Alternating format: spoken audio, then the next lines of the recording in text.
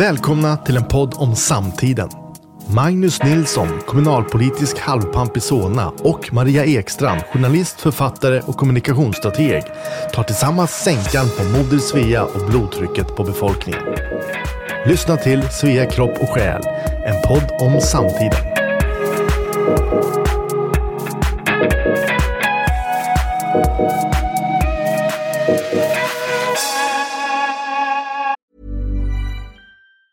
Burrow's furniture is built for the way you live. From ensuring easy assembly and disassembly to honoring highly requested new colors for their award-winning seating, they always have their customers in mind. Their modular seating is made out of durable materials to last and grow with you. And with Burrow, you always get fast, free shipping. Get up to 60% off during Burrow's Memorial Day sale at burrow.com/ACAST. That's burrow.com/ACAST. burrow.com/ACAST.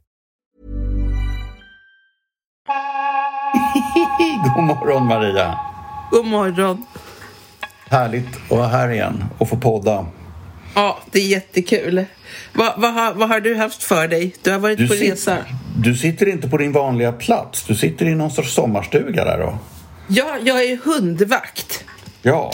Förutom, och vi är nu det är rena rama cirkusskott här. Förutom min egen lilla spanjorska Evita, en karaktär, så har vi valpen Sally som är någon slags stor svart lurvig kokopå och som vill leka med alla. Och så har vi den åldrande Jack Russell Molly som inte alls vill leka med någon. Det vill för övrigt inte Vita heller.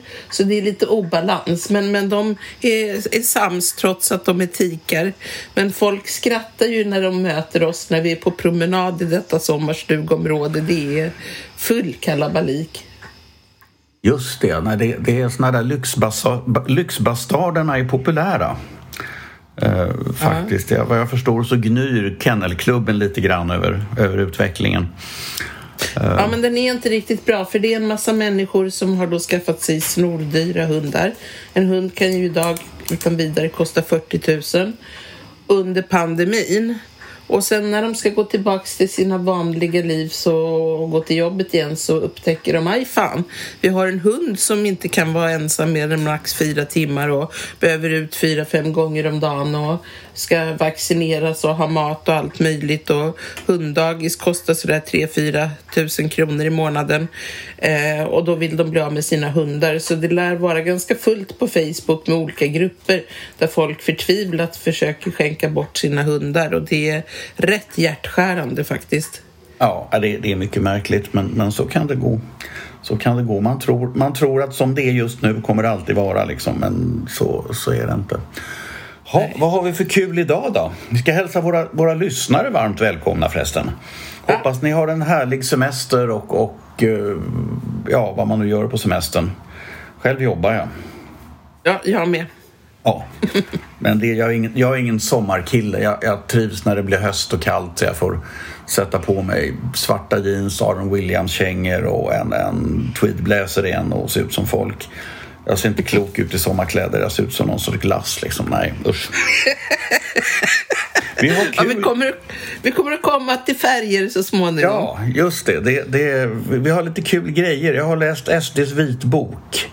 Ja. Och sen så har piloterna slutat strejka, de stackarna. Ja, herregud, det har jag en del synpunkter på faktiskt. Och sen så har vi fått en lista här från Lunds universitet. De har gått igenom 12 sätt och fullständigt förstöra en stad. Ja, 800 avhandlingar har de läst. Ja, fast intentionerna är jättegoda, men jag tror att Josef Stalin ville skapa ett fint samhälle han också, men det blev inte så bra. Yes. Så. Ska vi starta med SDs vitbok då? Ja, den har ju varit mycket debatt om redan. Jag läste den igår kväll snabbt igenom. Och den säger ju det som i hygglig detalj vad vi redan visste sedan många år, nämligen att Sverigedemokraternas grundare kom från Bevara Sverige svenskt och var kompisar med Nysvenska rörelsen, vad det hette, Per Engdahl, alltså gammal nassen, och att de var mer eller mindre nazister, många utav dem. Ja. Och det var väl inte särskilt, det är inte särskilt förvånande. Sen har ju kritiken varit mot den här rapporten, har varit någon var arg för att den var väl Aftonbladet som var arg för att den kom mitt i semestern, men det är ju mycket som kommer mitt i semestern och det finns ju alltid något annat som uppmärksammas. Så att om de släppte den nu eller sen spelar väl inte stor roll. De släppte den i alla fall före valet. Alltid något. Och att den här historiken, det står till och med i inledningen av deras pressmeddelande att det var svårt att hitta någon. Sverigedemokraterna hade svårt att hitta någon som ville göra det här jobbet. Ja, de har hållit på att leta efter en billig forskare i flera år. Ja, men då har de hittat den här forskaren till sist och som väl inte har publicerat någonting på 10 år, men jag vet inte om det är relevant kritik. Det är ju inte ett jättekomplext arbete att göra en sån här vitbok och då är frågan, har han glömt någon viktig person som var extra nazistisk liksom? Ja, det kan ju hända, det kan inte jag avgöra, men jag tycker att som det såg ut med hänvisningar till källhänvisningar och stöd för det han påstår och såna här saker, så verkar det bara ett jobb som är, jag menar, helt i klass med vad vilken sur vänsterjournalist som helst lyckas producera när det gäller att bekräfta det man påstår.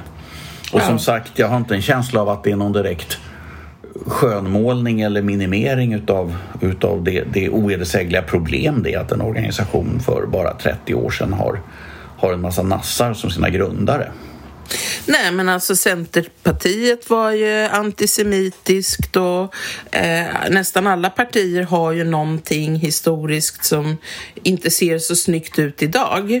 Och då är det ju frågan om vad var de då, men vad är de nu? Är de fortfarande nazister? Tittar vi på journalister så var ju de många fortfarande aktiva, framstående, väldigt välkända journalister var ju med i alla möjliga vänsterorganisationer, sådana, vad heter det? KPMLR eller något, va? Och salige Torbjörn Larsson som nyss avled och som är Aftonbladets legendariska chefredaktör. Det var han som tog Aftonbladet förbi Expressen i upplagan någon gång på 90-talet. Han var ju för 17 gubbar maoist på 70-talet. Och de ränderna gick väl ur så småningom och han blev en borgarbracka med hög lön som alla andra. Men var han maoist i slutet av sin gärning, om än han var det som ungdom? Och det tycker jag är den intressanta frågan med SD. Är de fortfarande nazister? Ja, jag skulle väl säga så här att det finns ju två frågor. Finns det folk som fortfarande är SD som fortfarande är någon form av nazister, rasister eller drömmer om raskriget på lediga stunder, så skulle jag säga att ja, det finns det ju garanterat. Ja. Precis som det säkert inom Vänsterpartiet fortfarande finns människor som skulle vilja skjuta alla aktieägare med nackskott i ett dike och såna här saker liksom, och skicka. Ja, men det står ju till och med i deras partiprogram att de vill socialisera alla företag. Ja, inte, de skriver inte att man vill skjuta företagare, men det finns säkert en del som har den typen av extremt aggressiv inställning så att säga till politisk förändring i alla fall. Det är den ena frågan, men det är inte så konstigt. Jag skulle tro att inom alla partier finns det ju liksom galningar som ilskna och såna här saker eller inte har några riktiga gränser. Men sen den andra frågan är det farligt för Sverige med att de här människorna, med den här historien, att det kanske finns människor kvar i partiet så skulle jag säga att nej, det är det inte. Precis som Vänsterpartiet är ingen risk och har ju aldrig utgjort en risk på allvar. Säkerhetspolitiskt en del naturligtvis, men inte för att det skulle uppstå att de skulle kunna genomföra någon revolution med 5-10 max 15% väljare. Det kommer ju inte ske. Och sen så har ju jag har läst Sverigedemokraternas program, både handlings- och principprogram. De har 2 stycken, ligger på nätet rätt noga, och jag är van vid att läsa politiska program liksom, och Och det finns ingenting där som är särskilt obehagligt, och då kan man säga att nej, men det där är deras officiella program, sen har de några andra idéer, men det är ju inte så att ett parti har ett officiellt program och sen ett hemligt program som de drar fram om de eventuellt ska regeringsförhandla. Det går ju inte. Men det är ju det som SD-hatarna framför, antyder och ibland säger rakt ut också. Framförallt Annie Lööf och Stenevi är ju på SD hela tiden för deras nazistiska rötter. Men de ser inte bjälken i sitt eget öga. Nej, jag tror att alla, om SD skulle få egen majoritet, så skulle vi nog efterhand ligga illa till. Men det tror jag gäller ju garanterat Vänsterpartiet. Men det gäller nog i princip alla partier att det blir de mest entusiastiska och mest rättrogna och mest aggressiva som efterhand håller i taktpinnen. Så att säga. Det är såna här organisationers, partiorganisationer, lite grann deras natur. Att det är de tuffaste och de som kommer med de mest stålblanka romarcitaten och såna här grejer, det är de som slår sig fram. Och om de inte kan hanteras genom att partiet måste kompromissa med andra partier, så går det nog överstyr. Jag tror att det är mycket förklaringen till vad som händer i Ungern till exempel, är att Orbán och hans parti har egen majoritet, så att de faktiskt kan hitta på lite vad de vill.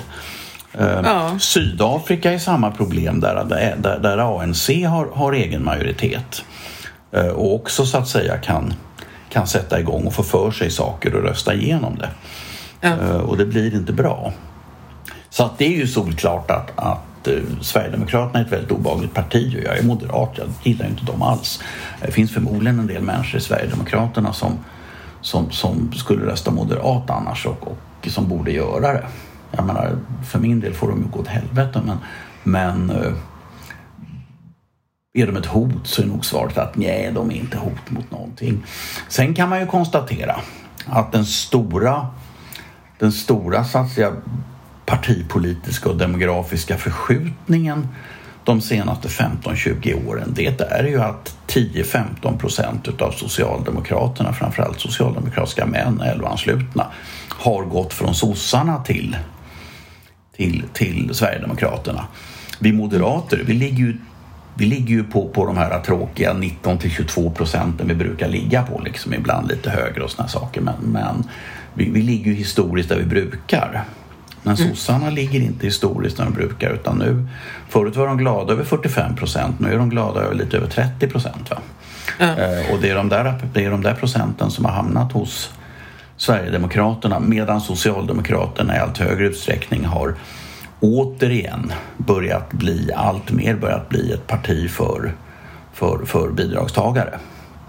Ja, absolut. Och nu har vi ju Magdalena Andersson ute i påkostade reklamfilmer där hon talar om det Sverige som inte längre finns och drömmer sig tillbaka på något sätt. Ungefär som att allt var bättre förr. Och så spänner hon ögonen i kameran och så säger hon: vi kan bättre. Det här kommer att krävas mycket utav er och det kommer att krävas mycket utav mig. Men vi kan få ordning på Sverige. Och nu har man ju ändå haft i senaste omgången 8 år på sig. Man kan konstatera att allt inte var bättre förr, en del. Men att vara nostalgisk är ju ingen idé. Och man kan konstatera att vi har en hel del invandrare och andra bidragstagare som faktiskt väljer att rösta på Socialdemokraterna.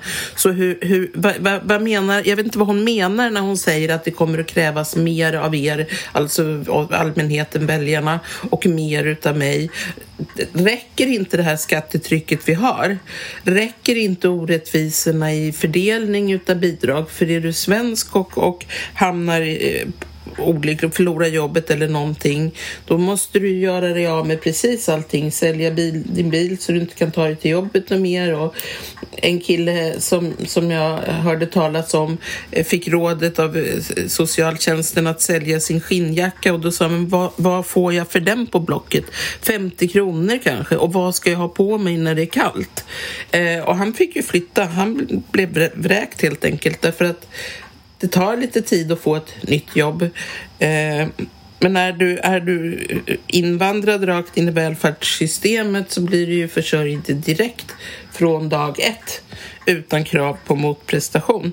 Så jag förstår inte vad Magdalena Andersson menar, och jag förstår heller inte hur hon har mage, givet sin väljarbas, att fordra ännu mer utav mig och dig. Ja, man kan ju konstatera att hon har ett litet självbelåtet leende i allmänhet då, men med tanke på nu att vad som ändå har hänt de här senaste åren med brottsligheten, att vi nu börjar ha Europas högsta arbetslöshet och lite andra sådana saker och energikriser och grejer, så det finns faktiskt inget problem som inte håller på att bli värre, utom en sak, att faktiskt skolan håller på att bli bättre nu, men det är ju Jan Björklunds reformer som håller på att slå igenom. Det tar lång tid att vända.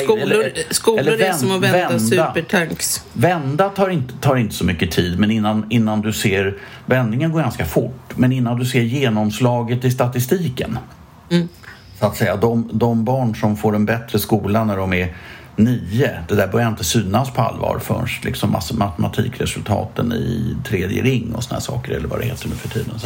Så att det är det vi ser nu. Svenskt Näringsliv eller Timbro gjorde en mycket bra rapport kring detta, där det visar sig att nu börjar vi faktiskt gå om finnarna och såna saker, att det har blivit bättre, och det är ju väldigt roligt. Det är roligt om man kan lita på den här statistiken, därför att Socialdemokraterna med Skolverket i spetsen har ju faktiskt ljugit och friserat statistik ett antal gånger, bland annat PISA-mätningar i nutid. Ja, så, alltså får jag invända där? Ja, vad som hände var att man hade ganska stora bortfall som var systematiska. Det var väldigt mycket invandrarbarn som inte gjorde de här proven som PISA-mätningarna bygger på. Och det gjorde att PISA-mätningarna såg bättre ut än de borde ha gjort. Och det där sa man ingenting om. Man sa inte att vi har ett jättestort bortfall här som garanterat påverkar resultatet. Men Timbro-rapporten som har stått om i Dagens Nyheter, jag tror att det var en debattartikel faktiskt i Dagens Nyheter där, rapporten, och den ligger på timbro.se, Timbros hemsida, mycket intressant. Där har man rensat öppet för detta. Så att det finns inga medvetna manipulationer, utan det var en sak som Skolverket eller Skolinspektionen glömde säga, antingen medvetet eller omedvetet. Men här har man gjort som, och det är ju fullständigt normalt, att man har sett helt enkelt att de svenska skolresultaten blir bättre.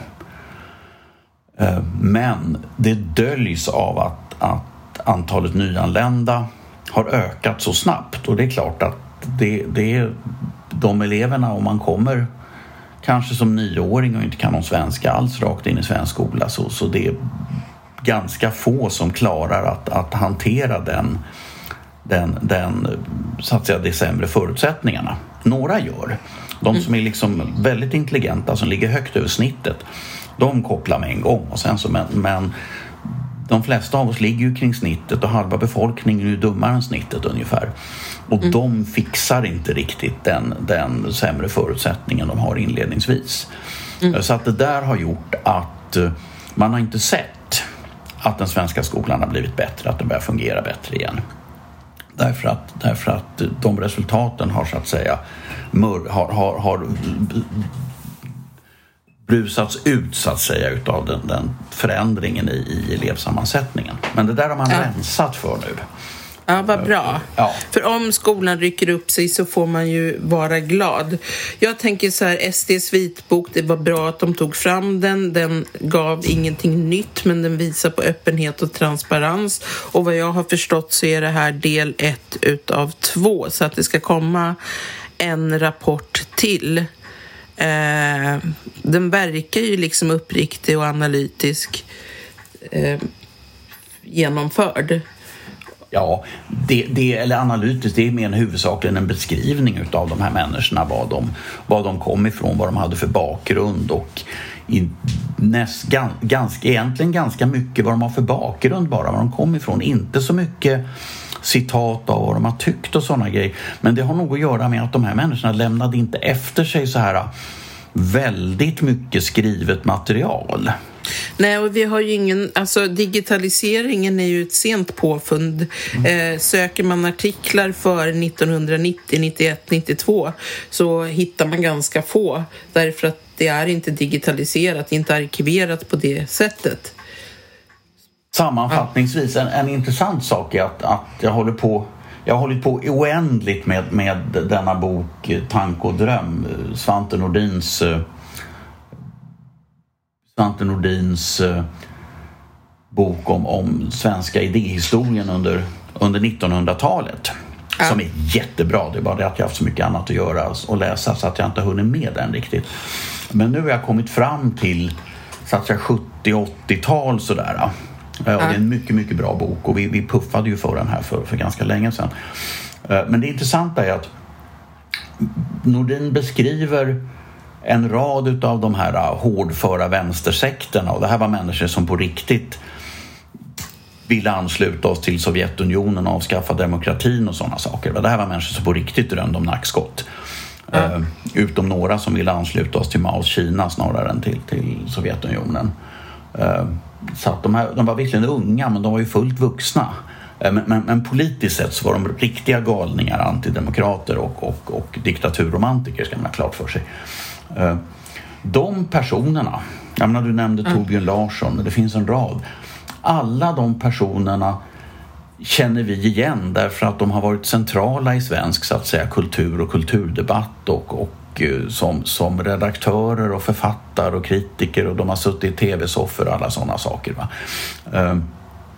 Så att samhällseliten har med glädje omfamnat dessa antidemokrater och nackskottsromantiker och beundrat dem, och munnarna har stått öppna utav förvåning över deras otroliga intelligens och såna här saker liksom. Medan av de här lökarna som var med på 80-90-tal och bildade Sverigedemokraterna, alla är bara totalt försvunna. Ja. Så att det är en intressant skillnad.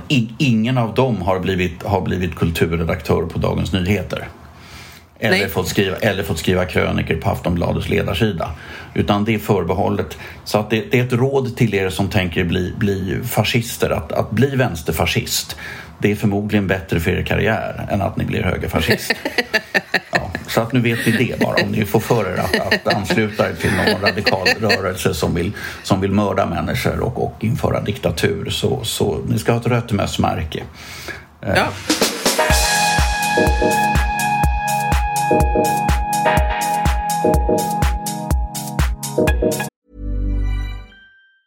Hey, it's Ryan Reynolds, and I'm here with Keith, co-star of my upcoming film, If, only in theaters May 17th. Do you want to tell people the big news?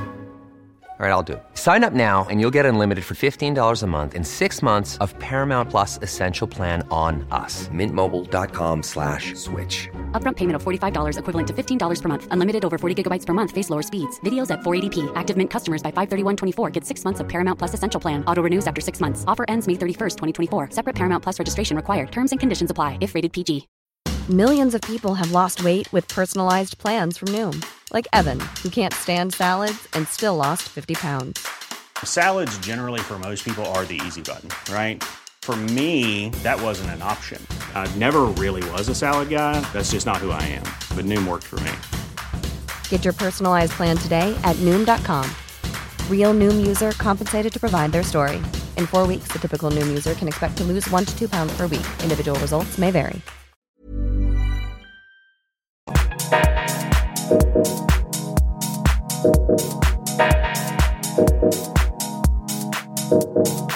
Det var detta om Sverigedemokraternas vitbok.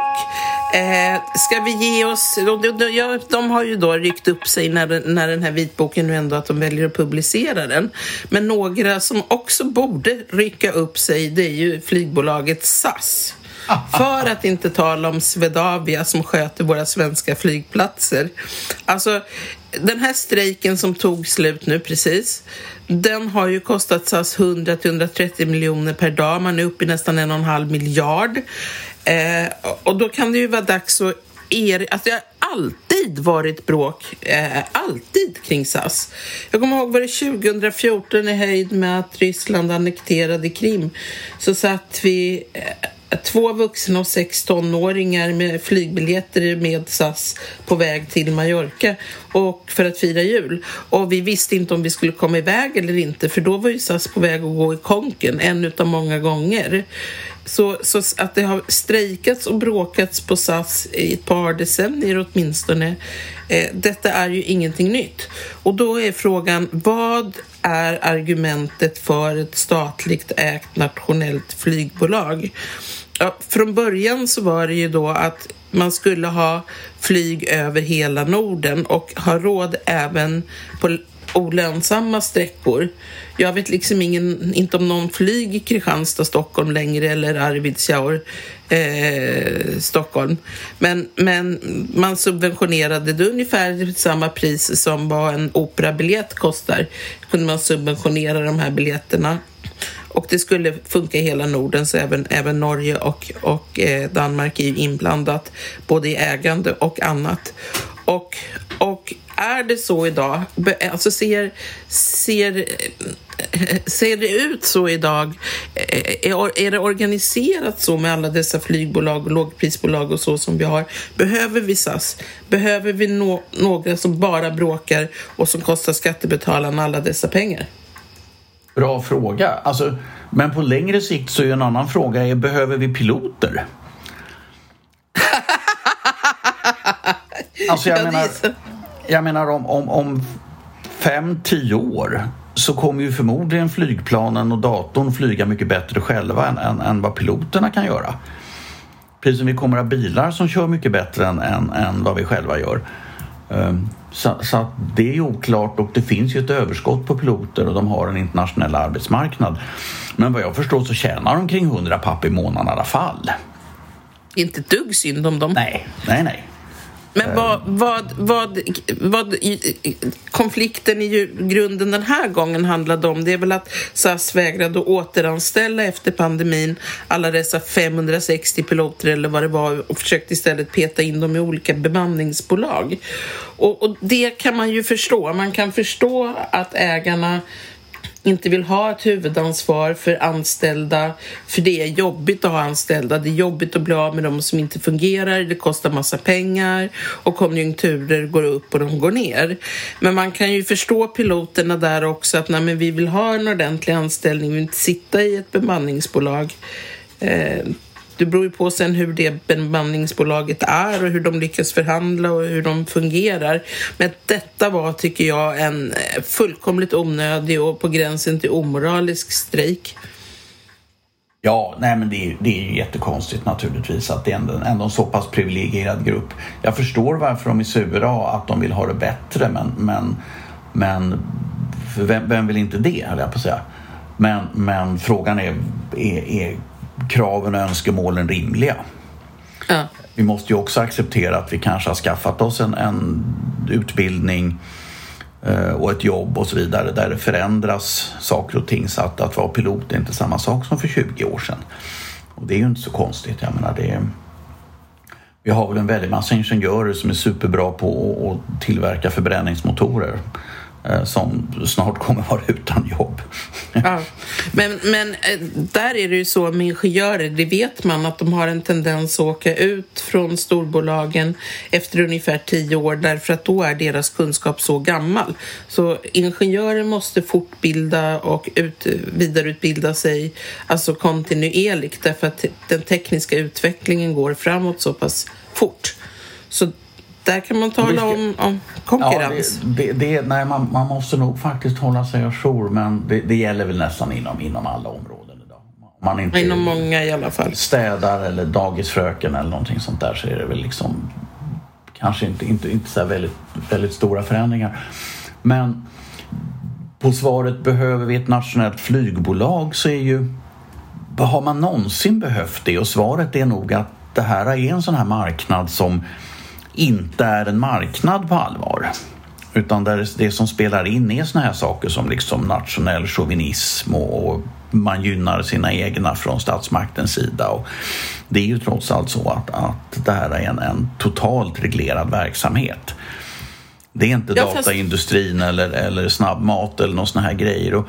Och det gör att risken är väl att har man inte sitt eget nationella flygbolag så blir man missgynnad av en massa andra nationella flygbolag. Då måste man hålla emot. Det är en sorts sån här fångarnas dilemma där man liksom alla måste hålla sig med ett dyrt och onödigt och ineffektivt nationellt flygbolag som kostar en massa pengar och inte funkar. Bara därför att man är rädd att om man inte har det så kommer man missgynnas av de andra därför att de inte agerar just renodlat marknadsekonomiskt. Ja, men jag har en kollega som flög Malmö-Stockholm tur och retur för 57 kronor plus 57 kronor. 57 kronor i vardera riktning med Ryanair. Och han hävdar att det där gick ju hur bra som helst. Alltså 114 kronor tur och retur Malmö-Stockholm. Det är rätt snyggt. Mm. Ja. Jag skulle tro att det här är vi har helt olika marknader så att säga när det gäller det globala flygandet och det nationella där jag förstår det är ganska hygglig ändå så att säga etableringsfrihet och sådana saker och det finns tillgång till avgångstider och såna här slottar eller vad det kallas på ett annat sätt än vad det finns internationellt. Ja, men tittar vi på Jan Carlsson som först var vd för gamla Linjeflyg och sen för SAS, så revolutionerade ju han flygandet i Sverige genom att göra båda bolagen till folkflyg, därför att dessförinnan var det bara affärsresenärer som hade haft råd att flyga. Men nu kunde man plötsligt flyga liksom Göteborg-Umeå och hälsa på sin gamla mormor utan att det tog 24 timmar på tåg att ta sig från det ena stället till det andra. Och människor möttes, och det vet vi att när människor möts så utvecklas idéer, man utbyter idéer, man får mera lärdomar. Möten mellan människor är jätteviktigt. Och det är jag kanske orolig för att det ska försvinna, men jag tycker inte att SAS har visat att man upprätthåller Janne Carlssons gamla vision om ett folkflyg, och så har vi dessutom, ska vi inte glömma, stark politisk påverkan med flygskam och allt möjligt, att vi inte ska flyga överhuvudtaget. Så det är wobbligt just nu, och SAS framtid, det ska bli intressant att se hur det här slutar och vad det ger för konsekvenser. Ja, det är som sagt det är som vanligt när man resonerar igenom saker att svaren är inte så enkla. Behöver vi ett nationellt flygbolag, så kanske svaret är att om inga hade nationella flygbolag skulle definitivt man inte behöva uppfinna dem. Men givet hur marknaden ser ut nu så är det nog inte alldeles självklart att man kan låta bara SAS gå i putten och strunta i allt sammans. Även om det är oerhört lockande. Och man kanske skulle testa. SAS måste börja sköta sig och sina kundrelationer. Det är förfärligt att ha med dem att göra. Jag har i 7 års tid försökt byta efternamn på mitt eurobonuskort. Och det händer ingenting, och jag har följt alla anvisningar. Jag har ringt och talat med dem och suttit 45 minuter i kö. Jag har varit på deras hemsida. Jag har tagit fotografi på mitt pass och mejlat enligt anvisningar dit det ska. Och jag har fortfarande ett eurobonuskort som ett gammalt efternamn som jag inte kan använda. Alltså om man inte klarar av att svara på 45 minuter, om man inte klarar av att en människa skiljer sig och byter efternamn, alltså vad klarar man då egentligen?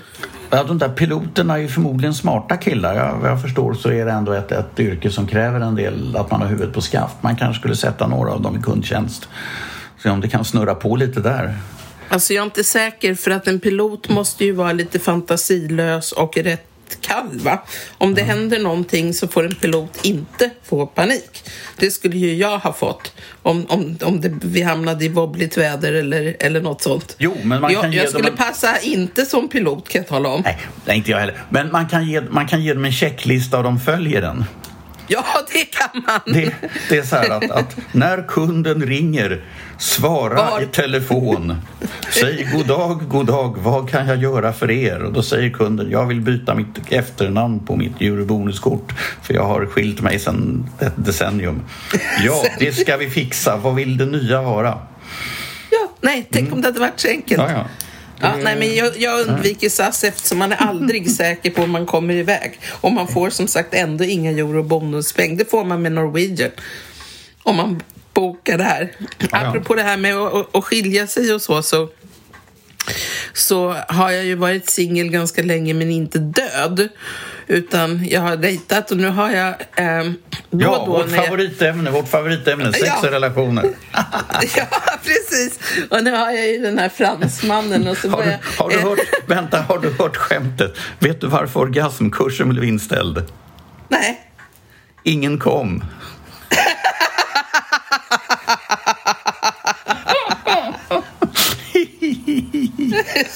Gud, så dumt. Ja. Ingen kunde komma, men det kan hända människor det också. Ja, det är sånt i livet. Ja. I alla fall så har jag frågar ibland när jag är på väg till nagelsalong vad föredrar du för färg? Och alltså otroligt många män, inklusive fransmannen, säger utan att blinka rött. Absolut rött, det ska undantagslöst vara rött. Och jag är inte någon röd person, jag är mer en rosa, till och med blekrosa person. Så att jag har rött ibland, men jag är inte dödens förtjust i det. Så jag tänkte, jag måste göra research på det här. Vad är det med män och rött? Och att män föredrar rött på kvinnor, det är väl belagt också i ordentliga forskningsstudier, akademiska, seriösa. Det finns till exempel en undersökning där man har tagit en bild på en kvinna och hon står rakt upp och ner framför en fond och hon har väl en vit t-shirt på sig eller någonting. Samma bild hela tiden, men så lägger man till olika färger på bakgrunden bakom henne och då betraktas hon utav den manliga panelen som mer attraktiv när hon står framför en röd fond jämfört med en blå eller en grön bakgrund. Och lika är det ju med läppar och naglar och sådana där saker. Och om vi nu ska dra oss till minnes Malmös förra kommunalråd som fick avgå här om året under buller och bång efter det att han hade försökt våldföra sig på sin 23-24-åriga kommunikationschef som för övrigt hade fått det uppdraget och jobbet på väldigt oklara meriter eftersom hon var utbildad i logistik och inte i kommunikation. Men anyway, en utav de partikamraterna som han då uppvaktade och skulle bjuda på lunch på Grand Hotel i Stockholm ombad han i ett mejl att ha på sig en röd klänning. Och sen nöjer sig inte karln med det utan han skickar ett mejl till den här flickan och så skriver han, det var för övrigt hon som sen fällde honom, att om hon har flera röda klänningar så får hon gärna ta med sig allihopa för då kan hon posera för honom på hans hotellrum i olika röda klänningar. Alltså det här är ju egentligen inte klokt. Men en enkel googling ger ju vid handen att rött signalerar energi och det signalerar tillgänglighet, inte minst sexuellt. Lady in Red anses helt enkelt varandes mer sexuellt villig än kvinnor i andra färger. Och rött är en färg som får blodtrycket att öka. Det är en sexuell signal. Värme och eld, blod och liv. Så det är på ett sätt rätt logiskt. Och även i djurriket så har vi ju röda triggers från eldröda babianrövar till fjädrar på fåglar. Men varför är det så här? Varför väcker inte gult samma känslor? Och varför är inte män i röda byxor eller shorts mer attraktiva för en kvinna än om man hade haft blå byxor eller shorts? Alltså vi kvinnor tänder ju inte på rött alls på samma sätt. Och en evolutionär psykologisk killgissning är att hos våra apfränder som vi härstammar ifrån så är det de rödsvullna sexorganen viktiga. Det är en viktig signal. Vi människor, vi kör ju med ett lite mer komplicerat uppvaktningssystem, men det är inte orimligt tycker man att några bitar gammal kod sitter kvar i mellanhjärnan på dagens män och inte har försvunnit evolutionärt. Så att män kan helt enkelt vara lite babianer. Och nu inser jag att jag riskerar att låta som hon den här från Feministiskt initiativ som kallade män för djur. Det är inte så jag menar. Men jag tycker att den här apkoden i hjärnan är rätt intressant. Känner du dig lite gorillaktig ibland? Ja, man önskar ju att man skulle göra det mer kanske. Nej, men män är djur, men kvinnor är ju djurvänner, så att det funkar ju rätt bra, va? Ja. Men kvinnor är djur också. Det är ju alldeles klart. Jag är ju väldigt biologistiskt lagd, så där jag tror att våran så att säga evolutionära programmering och vår biologiska, så att säga, vår biologiska setup är oerhört viktig, mycket viktigare än vi tror i allmänhet. Men det finns en förklaring till, förstår du, förutom apkopplingen. Och det kan vara hur våra ögon fungerar. Och de våglängder som vi kan se ligger i ett spektrum mellan 400 och 700 nm, alltså nanometer. Och vi har 3 färgreceptorer, alltså tappar i näthinnan, som inte är jämnt utplacerade på det spektrat. Och vi har mycket högre upplösning kring den tappen som fångar upp rött och gult än vi har på den som är blå i andra ändan utav spektrat. Och vi har också en bättre upplösning språkligt där. Vi har många fler ord för rött och gult och varianter däremellan än vi har för grönt och blått. Så att vi får helt enkelt en mer uppmärksamhet i en variation kring då mellan 550 och 650 nanometer som är rött, orange och gult. Och färger som vi ser, de bestäms av vilken frekvens i det synliga spektret av elektromagnetisk strålning vi ser. Rena färger är ytterst ovanliga utanför laboratoriemiljöer, utan allt är ackord utav våglängder. Och man kan se på fler saker här att jag frågat några av mina homosexuella manliga vänner, jag har ju en hel bunt sådana, och de tänder inte rutinmässigt på rött. Det blev ju inne med rött på äldre herrar i Sverige för 10-15 år sedan, som anser sig då tillhöra överklassen på lite med eller utan underlag för det, men de anser det i alla fall. Och sen så därför har vi sett en massa äldre karlar kommandes i rött, och ensamkommande killar under flyktingvågen 2015 hade ju ofta röda skor eller sneakers de första åren. Nu tycker jag det börjar försvinna på dem. En transsexuell ung man som jag känner, han har dock en tendens att ha rött nagellack. Så det är helt klart så att det är en signal för kvinnlig villighet och tillgänglighet. Medan Alexander Bard, som jag kommunicerade med häromdagen, hävdar att fjollor, som han kallar alltså ganska feminina homosexuella män, de har en tendens att klä sig i pasteller, och de kan ta utan vidare ha på sig rosa, och det är de och Donald Trump typ som ju hade en tendens att ibland ha rosa slipsar. Annars så har ju amerikanska presidenter ofta röda slipsar, framförallt när de ska förklara krig mot något annat land. Men så har vi det här Madonnan versus hora vinkeln på det hela också, för att tittar man på flickor som känner sig lite mer upper class, så har de inte rött så särskilt ofta, någon enstaka gång till fest kanske, utan de har blekrosa och beige och korta och välvårdade naglar. Så att ska man sy in en karl så ska man absolut ha rött initialt, men sen gäller det ju när han är insydd att switcha till blekrosa och beige fort som bara den. Ja, just det. Det gäller att väcka uppmärksamheten, men sen inte förefalla för slampig helt enkelt. Nej. Man får dölja din slampighet. Ja. Och även frukt har ju en tendens att bli röd. Äpplen, jordgubbar, körsbär när de är mogna. Till och med päron kan börja dra åt rött. Till och med bananer kan börja dra åt rött. Och då är det så att större apor som gorillor är tydligen supernoga med att frukten ska vara verkligt mogen innan de äter den. Medan mindre apor som till exempel babianer, de klarar av att bryta ner enzymer även i omogen frukt. Ja, och rodna är ju också rött. Och oftast när man läser på om det här med rodna så ser man att det ofta tillskrivs skam eller genans eller någonting sånt för rodna på grund av det. Men alla som någon gång har rodnat vet att det lika gärna kan hända för att vi får en oväntad komplimang.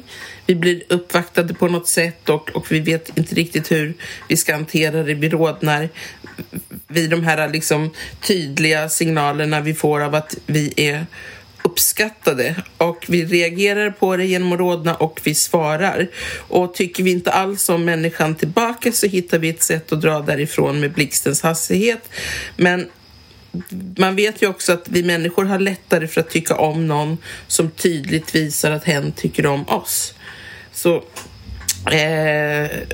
rodnad visar helt enkelt på känslomässig påverkan. Och det kan lika gärna vara av positiva skäl som det att man känner skam. Så detta om rött. Din lilla babian. Det kan man ju naturligtvis som man omedelbart verifiera att knallrött läppstift, knallröda naglar, knallröd klänning, alla sådana saker väcker uppmärksamhet och får kvinnan att se väldigt se läcker ut så att säga. Definitivt. Men lever man sen med en kvinna i rött som då alltså hela tiden går och visar, eller hela tiden liksom går och signalerar sexuell tillgänglighet, för det gör hon ju då för alla andra män också. Ja, å andra sidan så jag har inte tänkt på detta så mycket, men det är ju definitivt så det fungerar. Och jag läste tidningen Pink News heter den, som är en gay-tidning på nätet, just om detta. Och där var den det här var från 2018 i och för sig, det var några år gammalt. Men den näthandel som sålde mest kläder till, eller var väldigt inriktad på homosexuella män, hävdade att rött var en av favoritfärgerna. Mm-hmm. Så att det är möjligt att så att säga babianhjärnan hos gaykillar är ungefär som babianhjärnan hos heterokillar, att rött är en viktig signalfärg för sexuell tillgänglighet, att det är läcker. Medan däremot de kvinnor i omgivningen jag har frågat, när de uppfattar inte rött på män som intressant, utan just lite gubbigt. Det här med röda byxor lär betyda att man har seglat över Atlanten. Nej, det var den sämsta. Ja. Men det är väl vem har hittat på något så dumt? Nej. Jag har seglat över Atlanten, alls bärga röda byxor för att tala om för hela världen. Jag hade ingen aning om detta. Det brittiska överklassen förstås. Ja, britterna är ju verkligen underliga. Ja, nej, det är mycket underliga människor. Och de är ju dessutom sexgalna. Har de gått på fina skolor så är de ju homosexuella allihopa också. Ja, men det är ju bara det där ser du ju hos killar i klansamhällen. Alltså, tittar vi på Afghanistan och talibanerna så har de ju satt i system att ha pojkar som är inte har kommit till puberteten eller väldigt tidig pubertet, och som man helt enkelt sminkar upp, sätter på klänningar och använder som kvinnor, därför att kvinnorna är inte tillgängliga. Nej. Så det där kan ju uppstå av nöden. Det är väl så på fängelser också. Ja, människor behöver närhet. Ja, nu har jag inte suttit i fängelse, jag har inte gått på Oxford, jag har inte varit taliban, men så jag har svårt att sätta mig in i detta, men det är förmodligen helt rimligt faktiskt. Du får prova något av det någon gång. Nej, jag tror just det vad är det man säger? Man ska testa allt minst en gång utom incest och hambo. Hambo? Vad har den stackars dansen med något att göra? Jag vet faktiskt inte. Incest, nu förstörde jag historien. Incest och folkdans är det förresten. Ja. Det är det enda man inte ska testa minst en gång. Utan aldrig då. Ja.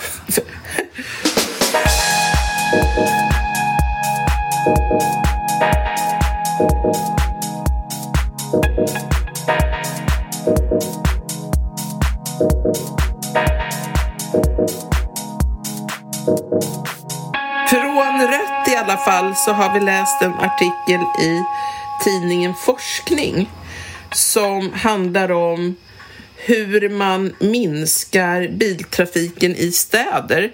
Och tidningen har gått igenom 800 forskningsrapporter.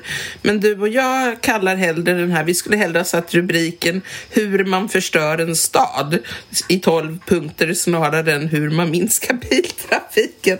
Ska vi ta och läsa upp de här 12 punkterna? Ja, ta dem kort. Ja. Trängselavgift. Piskan är att bilisten måste betala en avgift för att komma in i stadskärnan. Men moroten är att intäkterna från trängselavgifterna kan användas för att finansiera kollektivtrafiken eller annan hållbart transportinfrastruktur. Och då gissar jag att det är då man delar ut elcyklar halvt gratis till folk. Parkering och trafikregler. Minska antalet parkeringsplatser. Ja, det sker ju åtminstone i Malmö. Ersätt parkeringsplatserna med cykelbanor och gångbanor i stan och inför bilfria gator. Inför begränsad trafik i vissa områden. Skapa mobilitetstjänst för pendlare.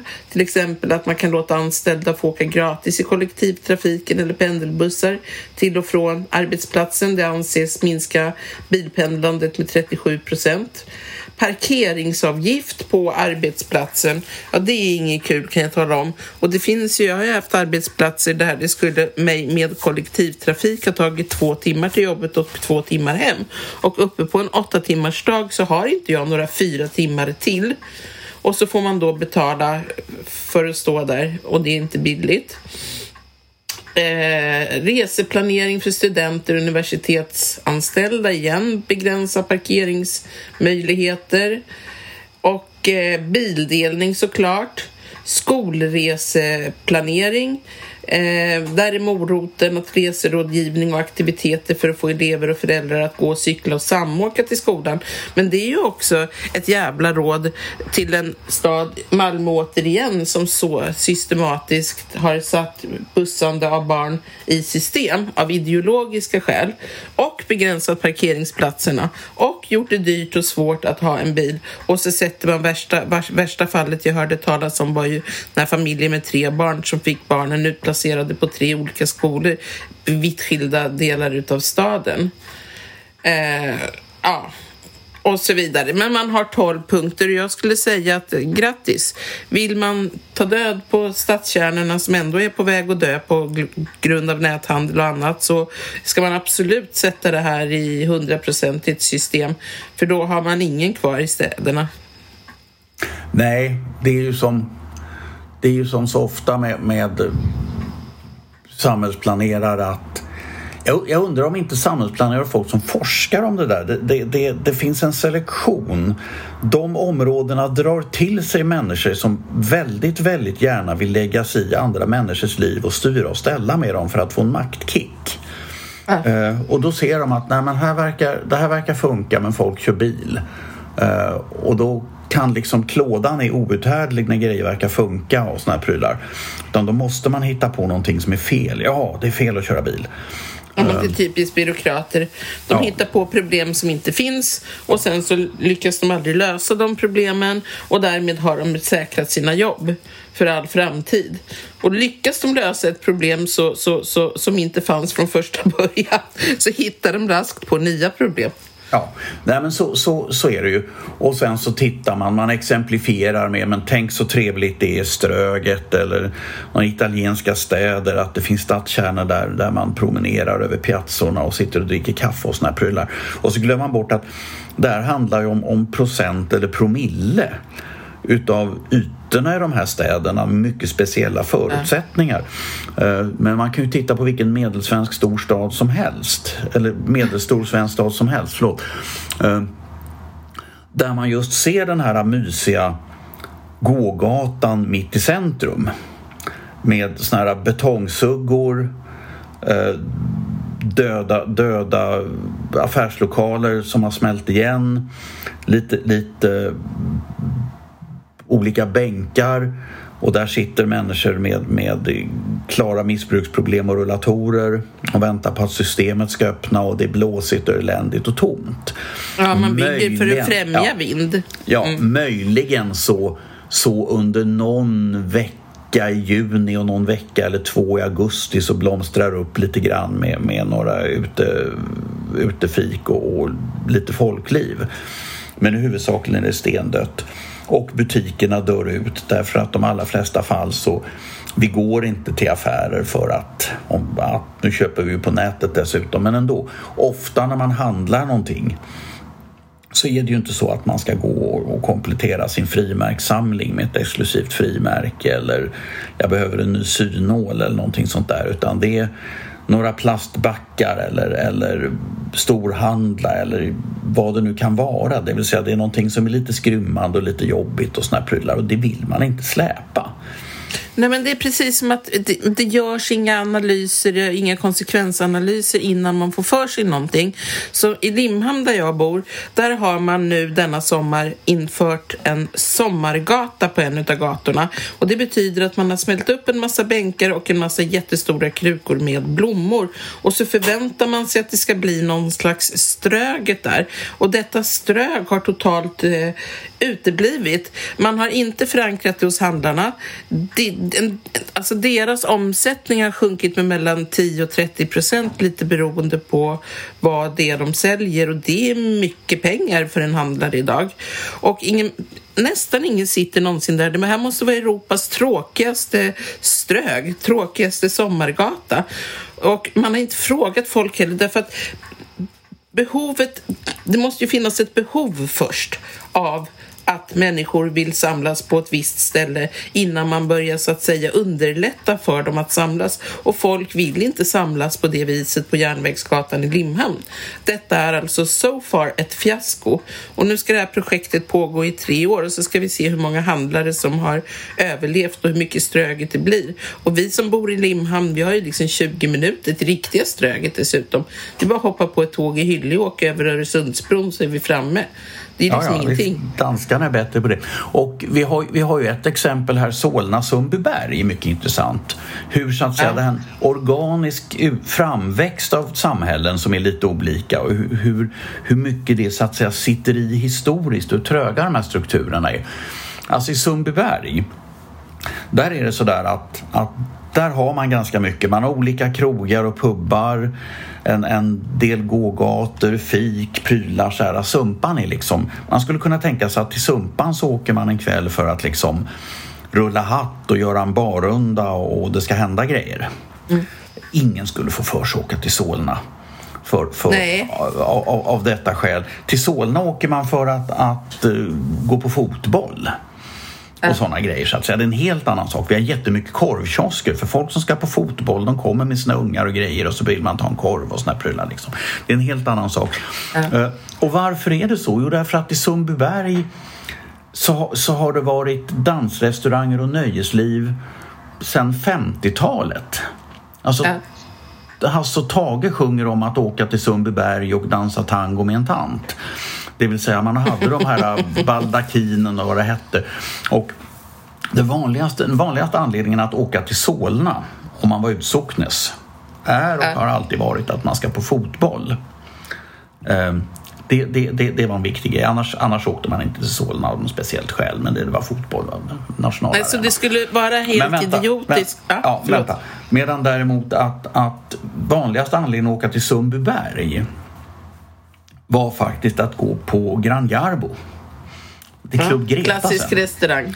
Ja, alltså dansrestaurang, flera dansgolv, extremt folkligt och festligt och fullsatt och såna här prylar. Det var liksom det vanligaste skälet för utsocknes att åka till Sundbyberg, var att liksom man skulle dansa och roa sig.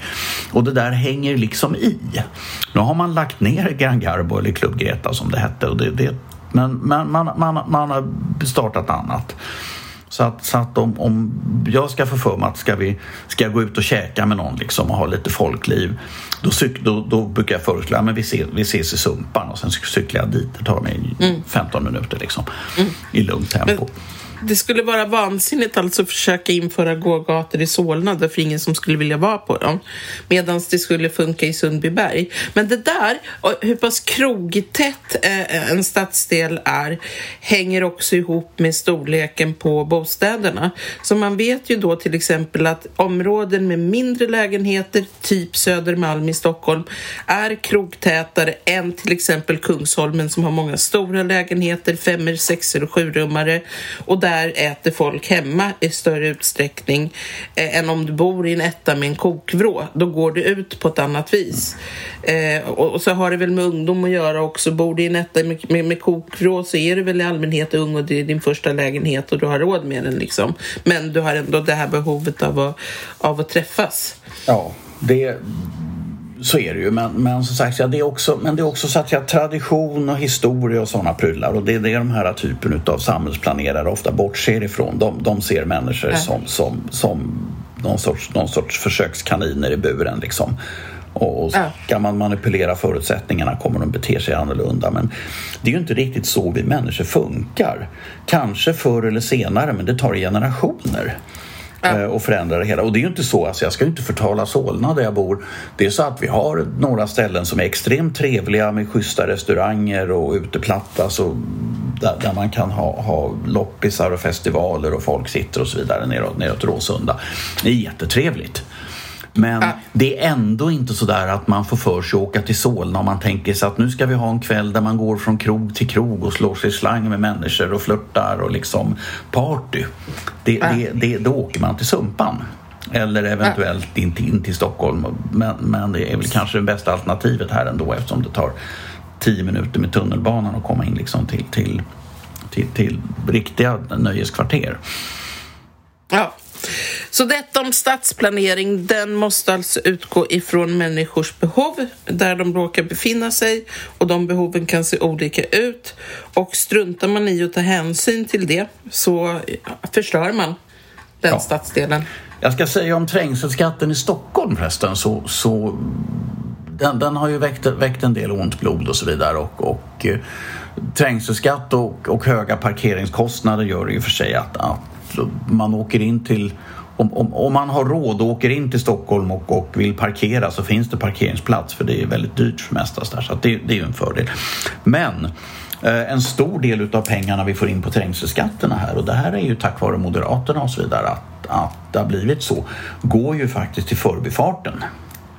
Ja. Att vi bygger en ny bit motorväg mellan i princip mellan Skärholmen och Sollentuna, skulle man kunna säga, eller Vallentuna, eller bland Väsby någonstans där. 2 mil huvudsakligen under jord, men som betyder att man inte behöver köa på Essingeleden, att det inte tar tvärstopp på E4 just de här 1,5-2 milen just i Stockholm. Stockholm har behövt sin förbifart i decennier. Ja. Nej, det är ju skandal att det har tagit, men det kommer jag ihåg när Margot Wallström och Mona Sahlin skröt om att man hade stoppat detta. Tog det ytterligare 20 år av kaos innan vi kommer få det klart, så att säga. Men nu är det snart fixat. Och under tiden, under dessa 20 år så har man då tvingat bilister genom Stockholms innerstad med allt vad det innebär, inte bara utav köande utan också utav utsläpp från bilarna.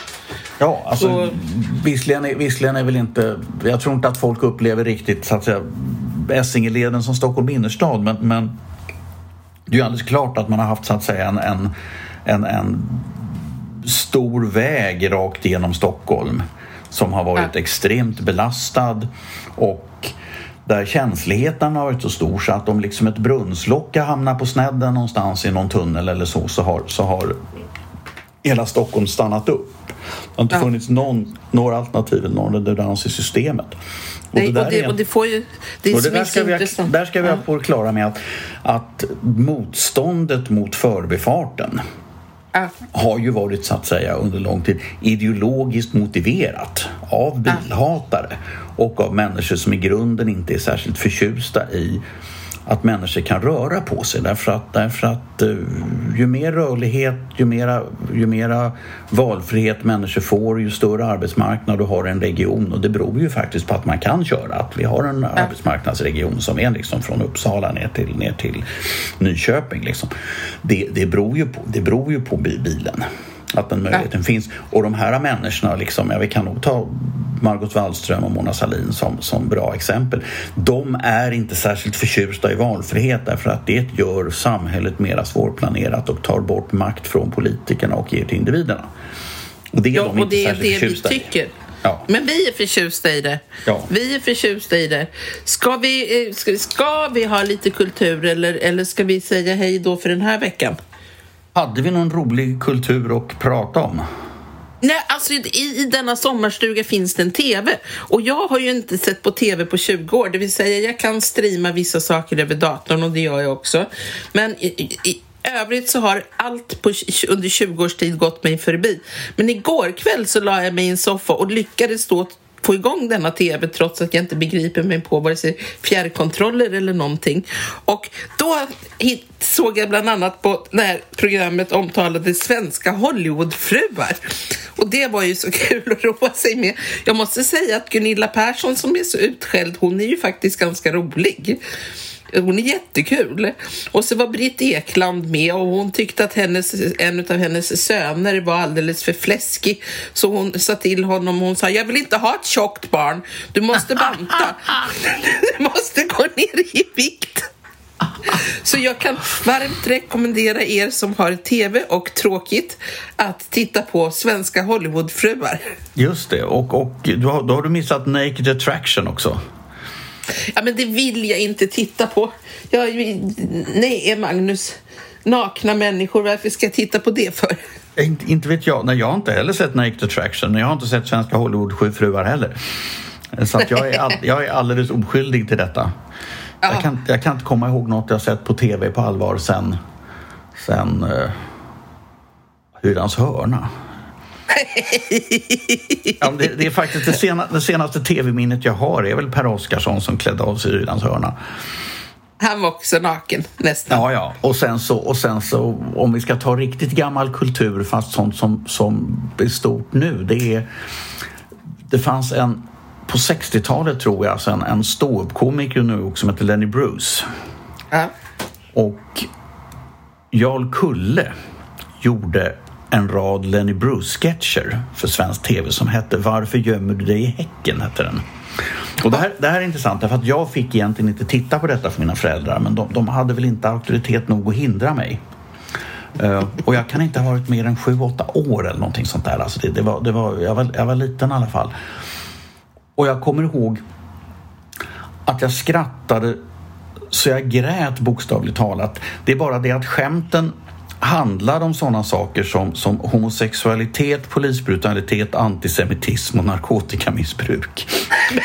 Och, så att jag kan rimligen inte haft någon som helst uppfattning om på vilket sätt detta var kul, utan det var någonting som gjorde bara att jag fick en känsla av att så här är det när det är roligt.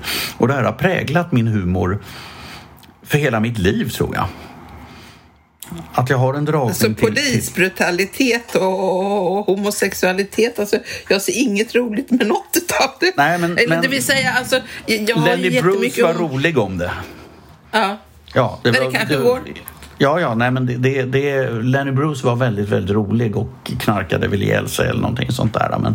Men det intressanta är att det var ämnesområden som jag uppfattade att det var roligt, trots att det var ämnesområden som jag inte kunde haft någon som helst uppfattning om vid den tiden, vad det handlade om egentligen. Nej. Men jag brukar ju hävda med emfas att en sexuell läggning är ju fullkomligt ointressant hur en människa är lagd så länge du inte själv planerar att ligga med den. Och då blir ju den personens läggning relevant, såklart. Men det är enda gången. Jag kan tycka det är skitspännande med vad folk gör i sängkammaren i största allmänhet, där, fast jag inte har med att göra alls. Ja, du får gå till, du har ju en tv så du får väl gå och flukta på någon kanal nu. Ja, men det är väl därför jag menar nästan all populärkultur och stor litteratur och så vidare handlar ju om folks kärlek och kärleksliv och svartsjuka och mord och grejer och sånt där. Egentligen har vi ju inte med dem att göra överhuvudtaget. Ofta är de ju till och med bara påhittade. Men vi tycker det är spännande ändå.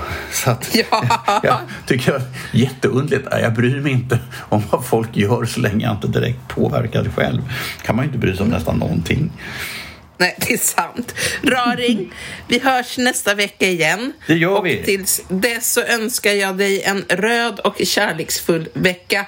Ja, det ska jag så ha. att du kan tillfredsställa din babiankod i din mellanhjärna. Mina lägre drifter. Nej, jag ska faktiskt arbeta och bada och träna och ha det trevligt sådär. Jag har varit bortrest och ätit alldeles mycket ett litet tag. Ja, och jag ska samla ihop min cirkusgäng utav hundar och försöka bege mig ut på en promenad med dem. Önskar mig lycka till. Ja, tack. Och hej då allihopa. Ha en trevlig vecka nu.